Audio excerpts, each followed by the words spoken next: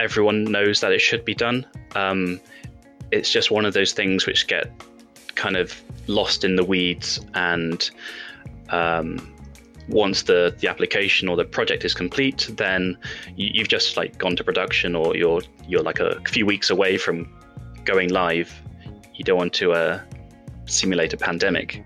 On today's edition of Tech Talks, we're talking to Stuart Bannerman, a lead developer and architect at the firm Tangent, an organisation who were on the podcast about a year and a half ago. And we're talking all about whether or not organisations were ready for the pandemic, not just from a point of view of their ability to scale applications, but also disaster recovery. This is Tech Talks. It's your twice weekly tech podcast with myself, David Savage, talking to industry leaders and sharing a bit of tech news. Welcome to the podcast. Today I'm joined by my wife Hayley as we are sitting in the sunshine in the garden. How are you? I'm good. It's a scorcher of a day. I've just made you some delicious vegan pancakes. Absolutely. There's a plane about to fly overhead which tells us that the world is returning to normal and tells all the listeners that we live pretty much directly in the Heathrow flight path. Oh yes. Yes. We're here because unfortunately under quarantine at the minute. Yes. So not going out for a walk, so that sucks. It does suck. We've got a guest who I definitely kind of after my own heart, because not only have they been on the podcast before, but they have an office in Newcastle. Yeah, as soon as I heard that, I was like, okay, that's why he was raving about it. Not the only reason. I didn't know that when they first came on the podcast.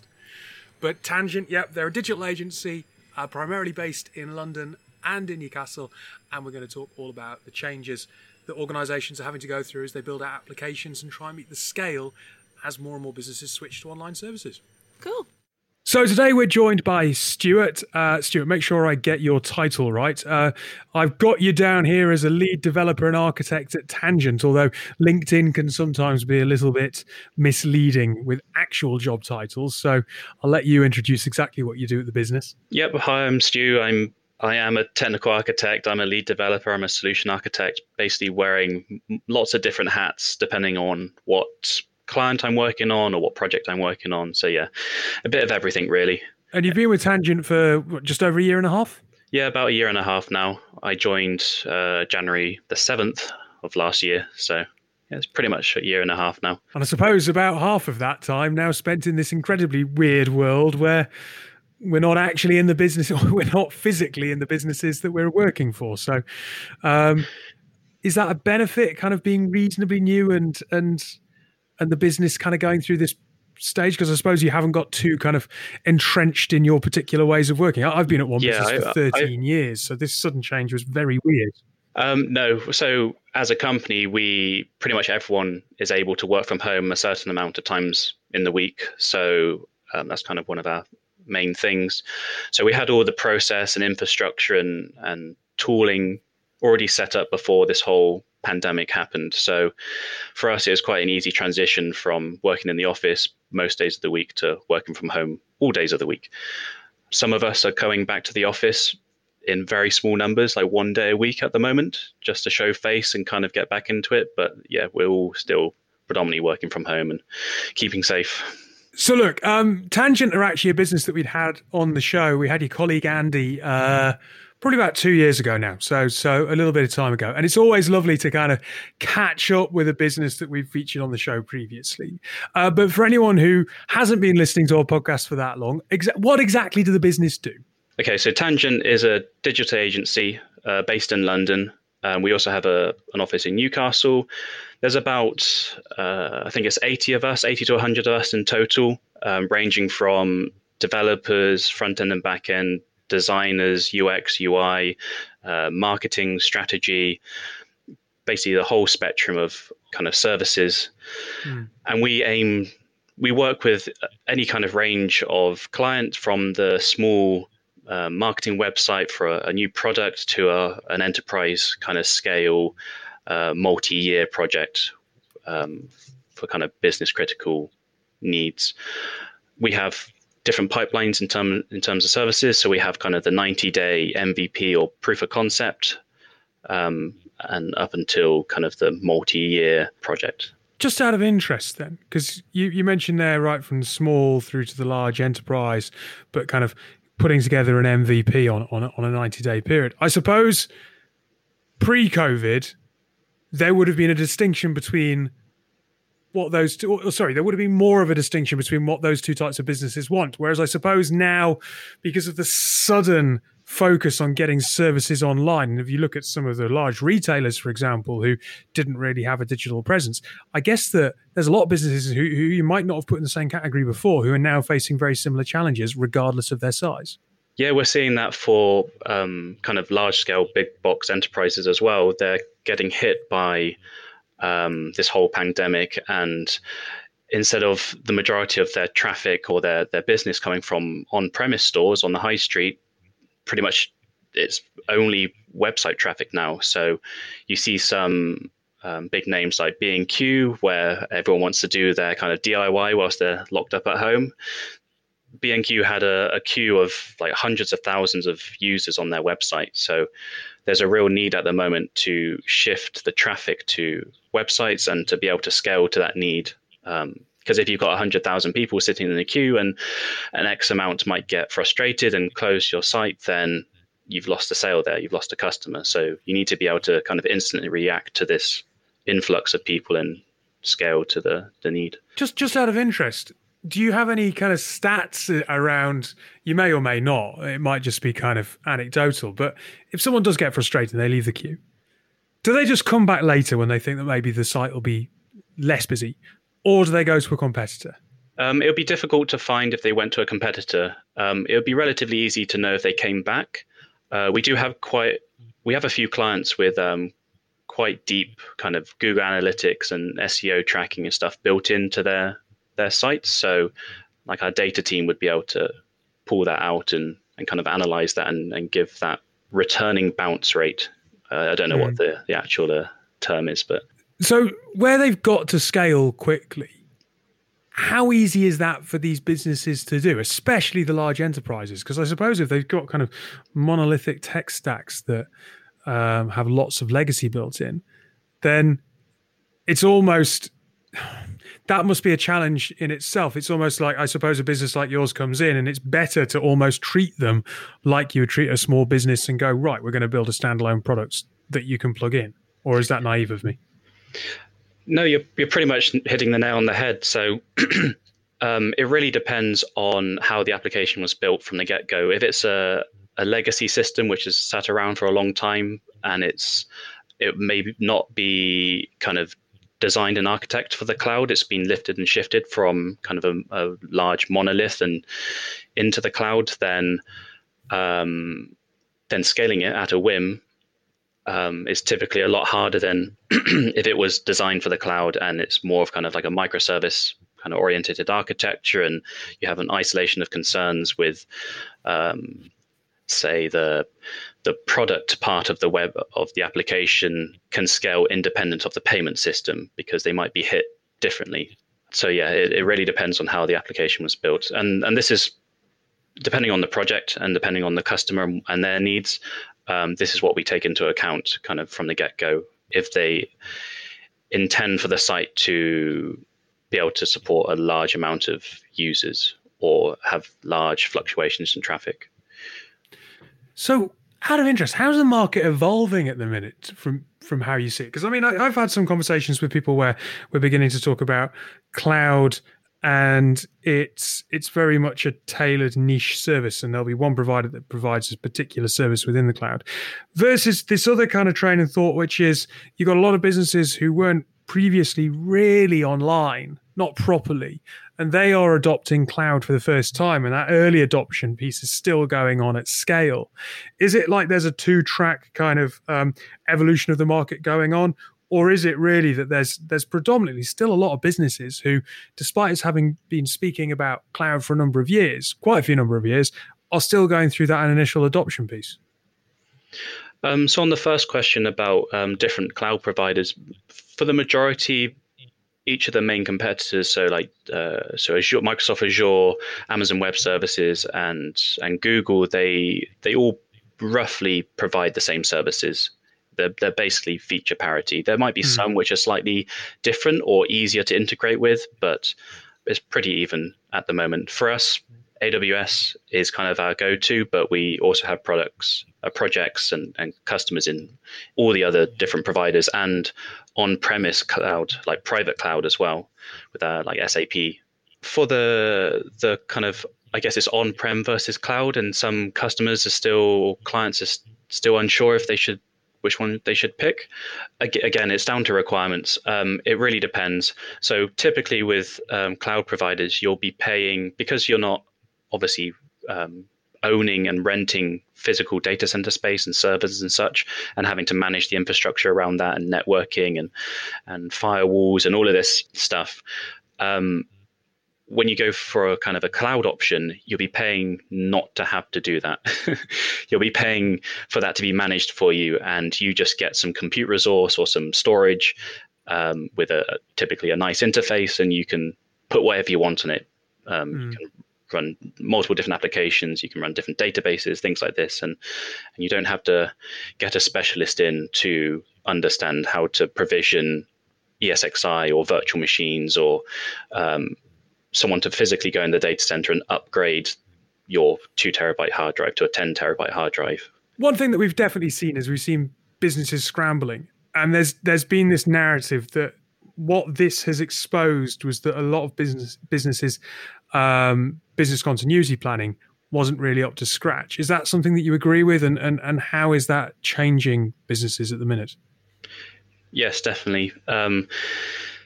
When it comes to business continuity and disaster recovery, it's almost always the last thought, or not even a thought at all. And when things do happen, like a pandemic, it really shows, and it costs a lot more kind of retrofitting that in and scrambling to get it something in place than it is to have it as part of your foundation from the beginning, and being able to, for example,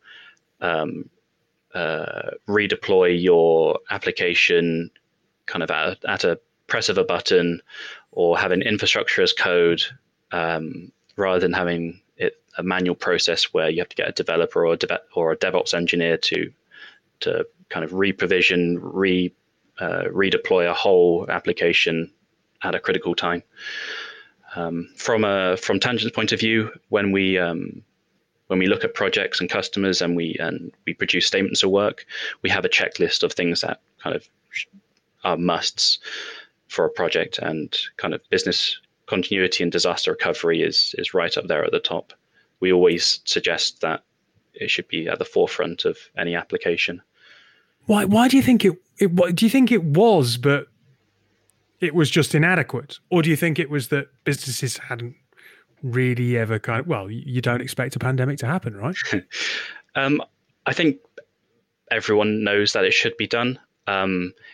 It's just one of those things which get kind of lost in the weeds, and once the application or the project is complete, then you don't want to kind of pretend there's a pandemic. You've just like gone to production, or you're like a few weeks away from going live.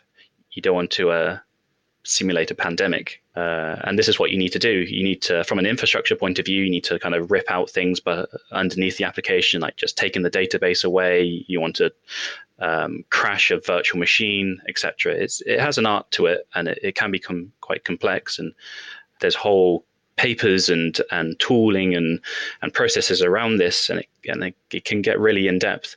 It's just one of those things which needs to be planned from the get-go. So I suppose the outcome of this is going to be that, as awful as the pandemic is, we are going to come out the other side with businesses that are both more robust and, I suppose, more flexible and agile at the same time. Yeah, exactly. And I know it sounds a bit kind of morbid, but if this happens again, or any kind of worldwide scale kind of thing like this, or the same scale happens again, then hopefully businesses will be a lot more prepared for it. Yeah, I mean, I suppose it's kind of, businesses will be prepared for any kind of disaster movie eventuality. Hopefully not that any more are on the horizon anytime soon. Yeah. Look, I really appreciate you taking the time to dial in from Bristol and talk a little bit about Tangent, talk a little bit about what you're seeing going on in the market at the moment. So, look, Stuart, thanks for your time. And if you do find yourself traveling into London anytime soon, stay safe. Thank you very much, David. It was great talking. So we recorded this outside, and then due to the storming weather that we're having, the laptop overheated. It did. And it didn't record everything. And I'm going to say it was the greatest episode of Tech Talks ever. I think it was. Yeah. So was great. That's unfortunate. Also, I started that by making a joke about you doing online shopping. And in the intervening period between that recording not working and this one, I've had some stuff delivered. Yes, you have. So when you started that recording, you started it with, you've been doing lots of online shopping. So today has now proved that actually, no, David has been doing lots of online shopping. It's shorts and a jacket. I need them. He needs it. It's very important. But joking aside, you've got more. Well, actually, no, not joking aside. This is still joking, but there is a serious point in that you have lots of stuff in shopping trolleys on various different websites. I do. I think it's a problem. Yes, but I love it. I must be the weirdest person. So we were supposed to be moving house, and then that didn't happen. So I had baskets everywhere filled with dining tables, chairs, napkins, towels, all different kinds of things, and then I got rid of them all. I was like, oh, well, I need holiday stuff now. So now I've got baskets full of holiday stuff, everything you can possibly imagine, and now I've been brought back into, wouldn't it be nice to have a new dinnerware set? Yes. But it's fair to say that you spent time in queues on e-commerce sites. Yeah. And when listening to Stu talk about B&Q and a queue of hundreds of thousands of people... Yeah. And scale being an issue for these organisations, you tried to buy some hair dye. I did. And it didn't work. No, it was Boots. And I couldn't believe it because, you know, it's Boots. You'd expect that they'd be able to handle this kind of demand. Okay, okay, fine. So I needed hair dye. It was a rather desperate situation. I hadn't had my hair done since November because I was waiting to get it done in March, which was when everything locked down. So I was in a desperate state of affairs. And in the end, I had to get it from ASOS. Yeah, so the fact that Boots' queue, I mean, how long did it say it was going to... Well, it didn't. That was the problem. So it had a really long line with this little blue thing just ever so slightly edging forward. But it was edging forward, say, a millimetre every 10 minutes. Yeah. And it said that when it reached the end of the line, it would be your go. But you could see that was going to be hours worth of wait. So I got on with my day, went back, still wasn't ready, got on with the rest of my day. Oh, no, I've missed my slot. So it took me all the way back to the beginning to just thought, sack that. Now, what I find fascinating about that is you're right. You would expect Boots to be prepared. They obviously weren't, and they did lose a customer because you went to ASOS. Yeah. You know, and when I asked you whether or not he thinks that customers are going to get frustrated and go elsewhere, Amazon are doing really well at the minute, and that's probably because you can rely on the Amazon site to be able to deal with the level of demand, whereas some of the brands that you might expect to be able to can't. Yeah, and it's a shame really because I'd rather buy from a Boots or a B&Q rather than go to Amazon. Yeah, absolutely. Another area where businesses seem to not be prepared is disaster recovery. Yes. Now, you are a technology project manager. For my sins. So you know a bit about disaster recovery. Is it always a last thought? I mean... No. Sensible answer. But... Come on, for a lot of organisations, I think Stu's entirely right when he talks about, you know, everyone knows that it should be done, but it gets lost in the weeds. And there is that pressure to go live. No, there's always pressure to go live. And there's always going to be things that come up that are unexpected and the timescale keeps getting squeezed and squeezed and squeezed. So you reckon you've got this amazing slot for DR and then all of a sudden it's getting smaller and smaller and smaller. But I think as long as you have a supportive steerco, and they have probably seen situations before where it hasn't been, you know, looked at and then things have gone tits up. You really, really need to make sure that that DR is in place. And also, we were watching Jurassic Park the other night. We were. Brilliant film. Literally stood the test of time. Great film. But When it gets to the point where it's all very exciting and they're going to switch off the park and hope that when they pull... For exciting, go... It's supposed to be horrifying. No, it's... At the point where everyone's getting eaten, yeah? Yes. Yeah, exciting. Right, carry on. So they're going to switch off everything in the park, very dangerous, and then they're going to, put it back on. But it's never been tested. And when Samuel L. Jackson says those words, hold on to your butt, I could not believe it. They've got wild creatures in there that can eat you, and they haven't done a DR test. So, Jurassic Park, we think 1993, read Technology 2020. Yeah. Lots of organisations basically saying, hold on to your butts. Pretty much. Yeah, good. That's good to know. Look, Stu, thanks for being our guest. Really insightful comments there. We're going to take a very quick break, and when we come back, we're going to talk about a story in The Guardian.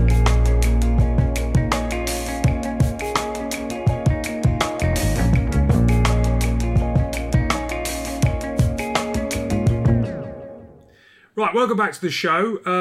We're going to talk about Challenge Accepted. Is the Challenge Accepted trend simply a Miss Instagram pageant or something more? Writes Nadine von Cohen. That's today's Guardian. I'd really recommend that everyone reads this. It's a really interesting article. For anyone who's not familiar, the Challenge Accepted is something that you may have seen creeping onto social, in particular Instagram, over the last few weeks. You mentioned, I'd only really noticed it in the last few days, but a trend of women posting black and white selfies. The article is basically musing why or what place this has in 2020 during a global pandemic, Black Lives Matter, everything else that's going on, and kind of digging into a bit of the origin around it. One of the theories is that this is very much about women in Turkey who are being murdered, and then their images are appearing in the press in black and white format. And the idea was that this started in Turkey of women showing solidarity by saying, well, look, it could be my photo in the press tomorrow, so here's a photo of me, black and white, like it might appear in the papers, which is a very powerful statement. But the article suggests is perhaps getting lost by a pseudo-feminist campaign that doesn't really have a call to action. Yeah, I mean, I had seen it and I thought that it was part of the Turkey movement because I had heard of it. And then when I was reading through and I could see all the celebs, that I follow and a few friends of mine that are doing it, it says Challenge Accepted. So then I did a little bit of reading and it's like, ooh, what challenge? So there's no hashtagging for the Turkish movement, for those women who are bravely putting their faces out there and trying to raise awareness for what is, crazy, crazy things that are happening there for women. And I just thought, oh, what's going on? It just seems actually it's a challenge for me to have blow dried my hair and look really great in this photo that's black and white. There doesn't seem to be any kind of background to it. And it then takes away from any other piece that's happening. So people then aren't going out to then educate themselves as to why this is happening. And you just think that with the black tiles and the Black Lives Matter movement, that we've gone a little bit beyond this. If we're going to use the word challenge, it shouldn't be just you putting a pretty post. Yeah, and the comment in the article is, where is really the challenge here? People are posting quite arty photos of themselves, predominantly, and it's difficult to know because obviously everyone's got a bit of an echo chamber around their networks, but predominantly, the author writes white friends, white peers, white celebrities, white influencers, heterosexual white women at that. Yeah. And that felt a million miles from the Indigenous Australian women, black women, trans women, non-binary women who are using it in quite a different way. Yeah. And it does raise the question around, why do we post certain topics and trends, and are they doing, absolutely anything that supports women is a brilliant thing in this particular in society in this particular moment. Yeah. But is there an opportunity missed if people are posting without really understanding the context of why they're posting? the opportunity has been missed. And, you know, I like to think that it might be an echo chamber, but I like to think that I follow a varied group of people, you know, trans women, trans black women, the LGBTQ community, like to make sure that I'm kind of following all those posts. And I haven't seen it there. To me, it has been very attractive white women saying challenge accepted. And I don't know what has challenged them.